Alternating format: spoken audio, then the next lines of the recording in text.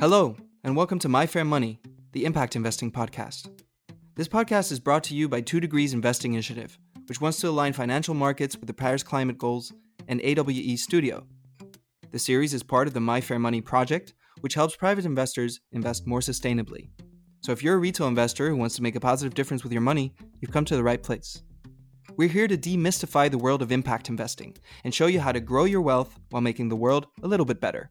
Through conversations with finance experts, researchers, journalists, and retail investors just like you and me, by the end of these 8 episodes, you'll know exactly how you can use your savings to have a real impact on the future of the planet. My name is Kirill Hartog. I'm a journalist, media entrepreneur, and an amateur investor myself, and I'll be your host for the next 8 episodes. I'm very excited to dig in, and full disclosure, I am not an expert in finance. I have very limited personal experience investing, so I'm here to learn, alongside you, episode by episode, how I can make a positive difference with my money. So let's get into it. Disclaimer: this podcast gives the floor to external experts who are sharing their own opinion. We are not in the business of giving investment advice. For 2DII's views on each topic, please visit the My Fair Money blog. This is our very first episode, so we'll take it easy. Let's start with the basics. How is sustainable investing different from normal or traditional investing? In a nutshell, whereas traditional investing has only one aim, maximizing your profit, sustainable investing considers both financial returns and ethical considerations in investment decisions, aiming to generate profit and create positive social change. But doesn't this sound too good to be true? I can grow my wealth while saving the planet at the same time? How does that even work? Like I said, I'm by no means an expert, so I invited one. So my name is Nicola. I'm working for a think tank which is called 2 Degrees Investing Initiative. Our humble mission is to align financial markets with the Paris Climate Goals. And my role in this organization is the head of the Retail Investing Research Program, which is a research program which tries to leverage retail investors for the sustainable transformation. All right. So basically, you're heading a division that does a bunch of research on how retail investors can make a bigger impact with their money, right? I'm guessing. Yes. In a nutshell, that's correct. So also maybe, I need to be very cautious about using terminologies which are also understanding for non-sustainable finance geeks. Basically, retail investors means private investors like you and me. So that's maybe the first thing to learn for today. And why is it important? Well, actually, many people, that's not very intuitive, but actually, private investors, retail investors in Europe owns 1/3 of all financial assets. So that is a big bunch of money. It's over 30 trillion euro. And so far, this money is not really used in a sustainable way. So wow. we have our money lying on our bank accounts. We have some money maybe even invested in funds or whatever. But also large money is invested without it really knowing about it, like in our pension funds or life insurances. Yeah, wow, that's fascinating. I did not know that 30% of our money belongs to retail. I mean, can you explain to me how that even works? Are these active investors or is this passive? Like, how can we visualize this? One way or another, you have your money, which you earn from your work if you are employed, which is then taken from to a certain part and invested in pension funds. So the money is working. You're not really aware about it. And in future, we are working for changes in regulation, but also to encourage people to make their voice heard, to actually also integrate the preferences of the people who own the money, how this money is managed. So that's very important in our opinion. How would you go about this? If I'm understanding you correctly, all our money is being put to work, whether we want it or not. Because as soon as we're active participants in the economy and we earn, a salary, a part of that goes to our pension, and governments invest that in pension funds or as they see fit. So how can we have a bigger impact on those decisions? Will we have to change the democratic decision-making process? Do we need to give people a vote? Do we need to do a referendum? what are some of the tools that we can, very briefly, without getting into too much detail, how can we give people a bigger say? Well, today what we can do as an individuum is, well, not so much. We could, of course, send an email to our pension fund provider if you are invested in a private pension fund, but even in a public one, and ask questions like, how is my money invested? So this always can trigger some, let's say, actions within a fund that, imagine there are thousands of people starting asking those questions. Indeed, there are even funny initiatives in UK and also in France who are doing this, like NGOs who are leading such campaigns. But what we really need is regulatory changes so that pension funds in future are actually obliged to ask the beneficiaries, you and me, how our money is invested, whether sustainability criteria should be taken into account, how they should engage with the companies they're investing in, maybe pushing them to become aligned with the Paris climate goals or other sustainability objectives. Yeah. I want to zoom out here for a second because this is episode 1 of our series, and we're going to go way, way, way deeper later on. But right now, I think it's important to zoom out and give our listeners some context on why all of this matters, basically.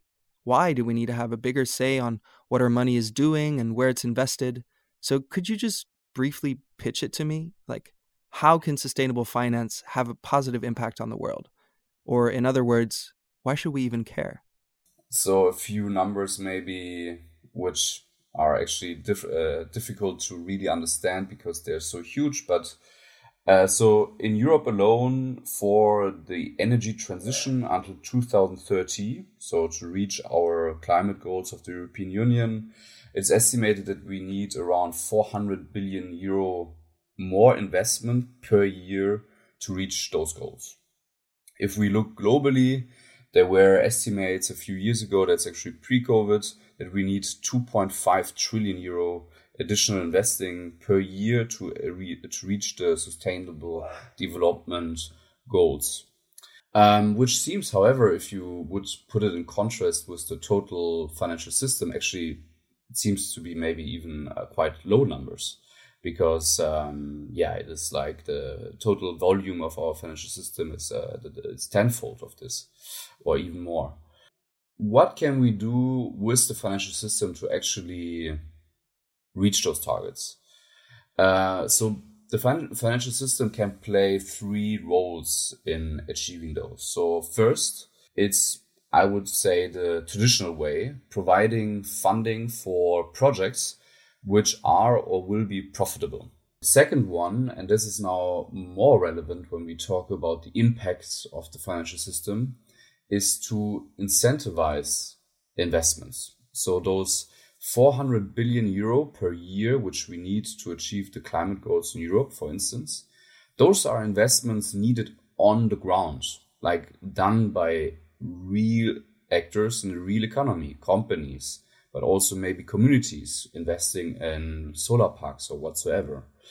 And to actually initiate those projects, they sometimes need to have better market returns than usual financial products, because with the usual financial products, let's say the interest rate of a loan is too high, that the project is profitable. So accepting lower returns or maybe lower liquidity or even higher risk can actually incentivize that projects are realized which would be not realized otherwise. And for innovation, we need the growth of young companies and new technologies. So we need also to incentivize those companies to grow, or actually to provide funding for them. And for doing so, we need to screen young companies beside of their financial characteristics, also to their purpose and their potential actually to solve social problems. And this is where markets fail today and where sustainable finance can play a crucial role. And last but not least, the third mechanism is to use your influence as an investor. So that's a huge, huge lever, in particular when we think about now again our pension fund schemes or investment funds, which are managing billions of euros.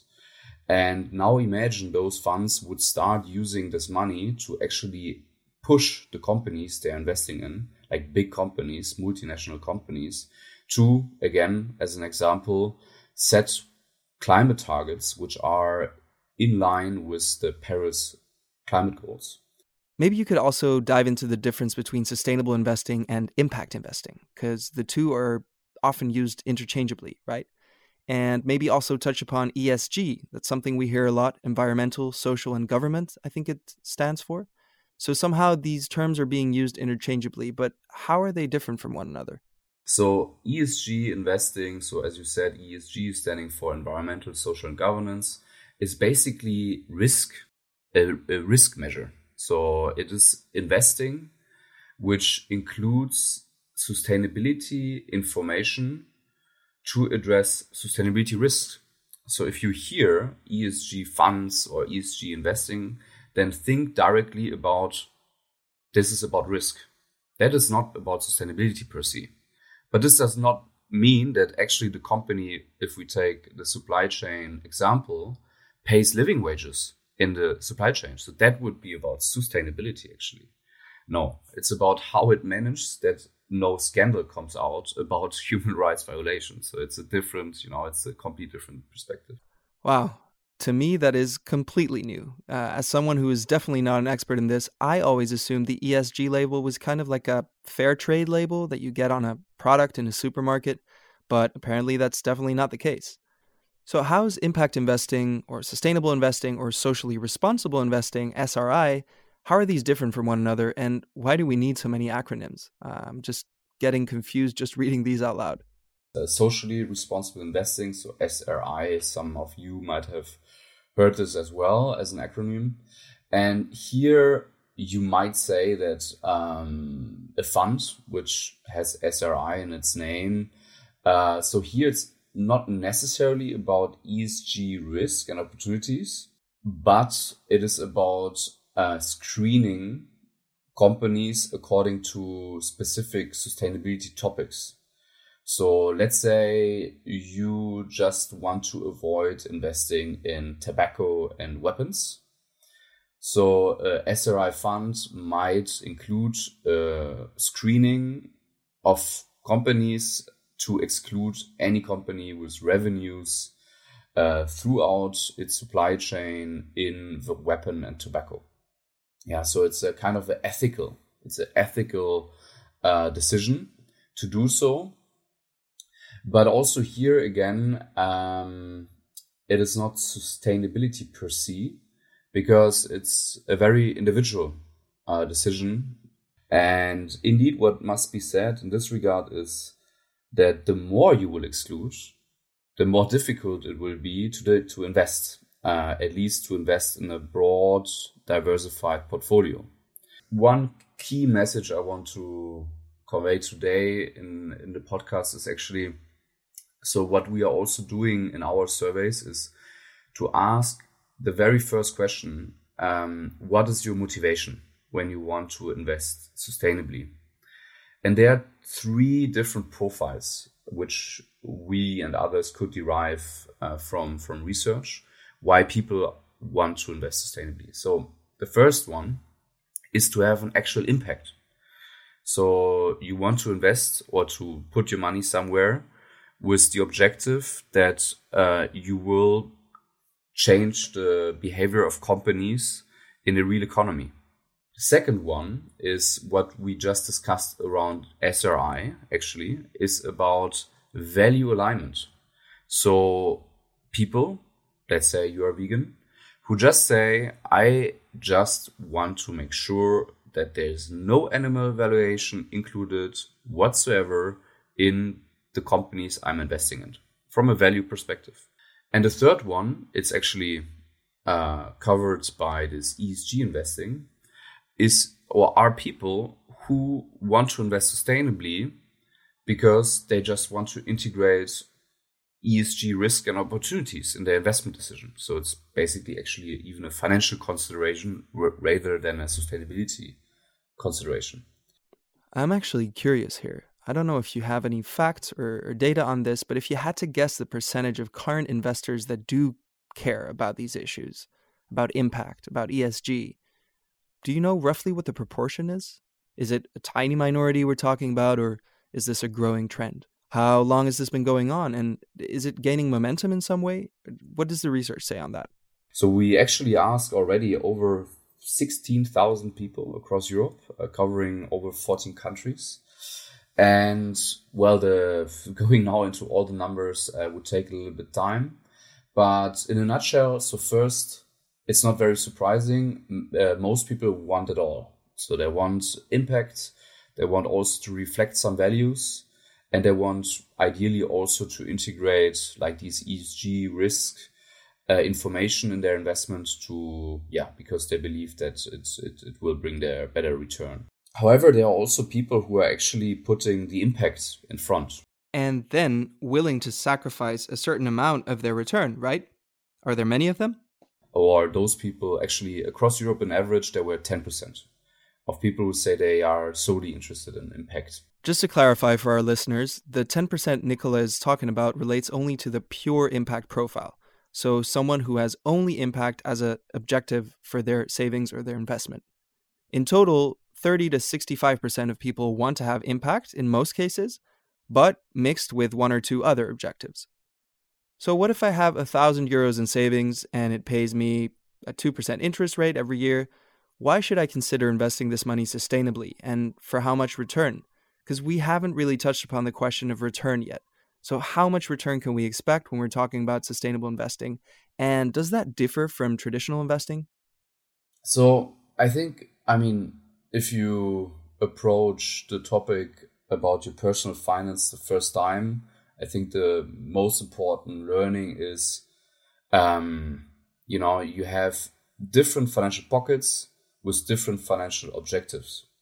So there's one pocket, for instance, which should be very, very low risk, not even investing, but saving. Yeah. So the money you put on your bank account. So you have accessible at any time, at any point. So that's the first area where you can actually invest or save sustainably. And even very important from an impact perspective, where you put your money, your deposits on your deposit, it's very important. If the sustainable bank is really credible and impactful, they will use your savings to generate loans for sustainable projects and companies. So that's the first pocket. And then you might have other pockets. You might have, for instance, a pocket of maybe 1%, 5% for some 10, where you even would accept higher risk or lower liquidity, which means liquidity, that you will be able to assess your investment in 1 year, 3 years, 5 years, maybe. Are you looking to make more sustainable choices as an investor? Do you want to put your money to work while also prioritizing your sustainability choices? Then check out MyFairMoney, the platform that takes your sustainability preferences into account and helps you invest in line with your values. And how long would I have to wait to see a result in terms of impact and return? That's a funny question, not easy to answer, because again, like if you look at our discussion around those different financial products, they have different time horizons, they have different returns, they have also different impact potentials. So like crowdfunding, investing in startups have a higher impact potential than investing in a mutual fund, in an investment fund or an ETF. That's for sure. An ETF, or exchange-traded fund, is a type of pooled investment security, so it holds multiple assets rather than just one, like a basket. Those assets include all types of investments, stocks, commodities, bonds, and they're traded on an exchange just like normal stocks. And your return, again, right? If you would change your bank account today, it won't bring you actually return, but it will bring you definitely impact if it's a full sustainable bank. However, it is not possible to really calculate your personal impact in this. Like imagine you put your 1,000 euro on your bank account. It is not possible to say that you reduced X tons of CO2 emissions or kilograms by those 1,000 euro, because financial markets are so indirect that those kind of measures, although we would like to have them, it would be beautiful and easy. It is it does not make sense actually to try to measure such a particular impact. It also varies. So in crowdfunding investings, for instance, you can get from 3 to 7% returns with, however, like longer or lower liquidity. So sometimes 3 years, sometimes 5 years. And what is also now not crowdfunding investing, but another opportunity which grows more and more, and which can be very, very interesting, again, for a smaller portion for your savings, like let's say 1%, 5%, whatever, is investing in higher risk, in higher risk financial instruments. Like I just talked about crowdfunding, which is more lower liquidity investment, but pretty stable, like still more risky than comparable projects, but still. You could also invest in private equity funds. So private equity funds are funds which focus on startups, but put them together, pooling them together in one portfolio and in one fund. And well, here you can have very, very high returns, actually, like up to 15, even 25%. However, with very high risk, of course.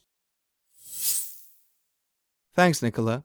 And to our listeners, I know you guys might be a little overwhelmed by the amount of new information, but I'd like you to meet one more guest who'll be with us throughout all the episodes of this podcast. I became interested in investing actually as a result of this school project that my social studies teacher in 8th grade had us do in small groups. So that's about, 13 years old in the United States. This is Alex Hurst. He's a journalist, writer, and a retail investor whose journey with money has been, well, eventful to say the least. You'll find out all about it in the upcoming episodes. Unlike our other guests, he's not a finance expert, which makes his story somewhat more relatable. After all, he's had all the same questions, fears, and doubts as other retail investors. Here's how he got into investing. So in groups of 4, we all logged into the state of Ohio's online stock simulator website, and we managed a paper portfolio of 100,000 fake dollars. And I was kind of a techno head at the time. I was reading web blogs about this, gizmo and that gadget. And so I was really fascinated by the idea that 1, money could become more money, and 2, that there was some connection between the economy and all of this tech stuff that I was interested in. And that was my first sort of entry into the stock market and the idea of stock trading. And then a couple of years later in high school, I opened up an investment account that I put my collection of, summer savings and birthday money into.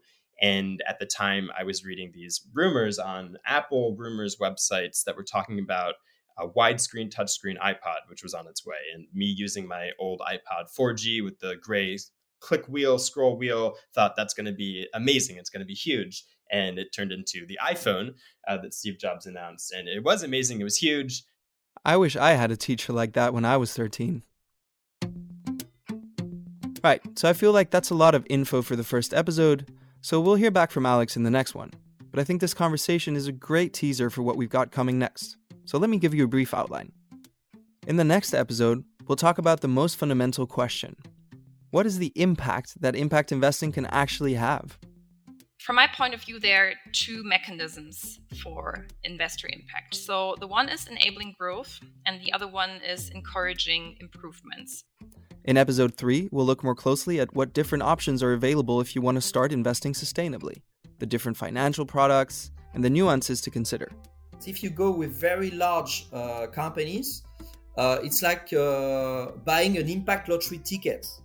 In episode 4, we'll talk about risks, the unavoidable aspect of any kind of investment. You have been brainwashed. Like when you deal with finance, you are putting yourself in a financial mode. Then I'll have some really exciting guests joining me to talk about greenwashing, or the brands and companies faking their sustainability to appeal to investors. You definitely won't want to miss that one. Can you call Tesla sustainable? I mean, yes, on the one hand, but no, because of the materials they use for mines, right? So in episode 6, we'll cover a similar topic, namely impact washing, and we'll explain how it's different from greenwashing. The issue is that at the moment we don't have an impact label out there. In episode 7, we'll talk about investor stewardship and why it's one of the most effective ways to have an impact with financial products on secondary markets, such as investment funds. In general, European asset managers are doing a much better job at climate stewardship than their North American counterparts. And in episode 8, we'll wrap up the whole series and go over the most important points we've covered, hearing some final thoughts from all of our guests. My thesis is we need everything all at once. So we need to invest better, we need government action, we need carbon taxes, and we need companies to hardcore invest in climate transition, and we need consumers to make better choices.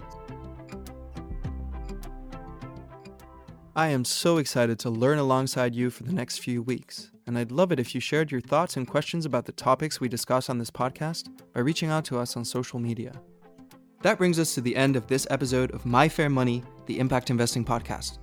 Thank you for tuning in and learning about impact investing with us. This podcast is produced by 2 Degrees Investing Initiative as part of their My Fair Money project for private investors, and by us, AWE Studio, the storytelling studio for changemakers. The podcast artwork is by Marina Labella. Production is by Alexandra Tian, and the series is hosted by me, Kirill Hartog. Make sure to subscribe to My Fair Money on Facebook, LinkedIn, Instagram, and follow 2DII on LinkedIn and that thing that Elon Musk wants you to call X. Until next time, and remember, money never sleeps, so don't sleep on your money.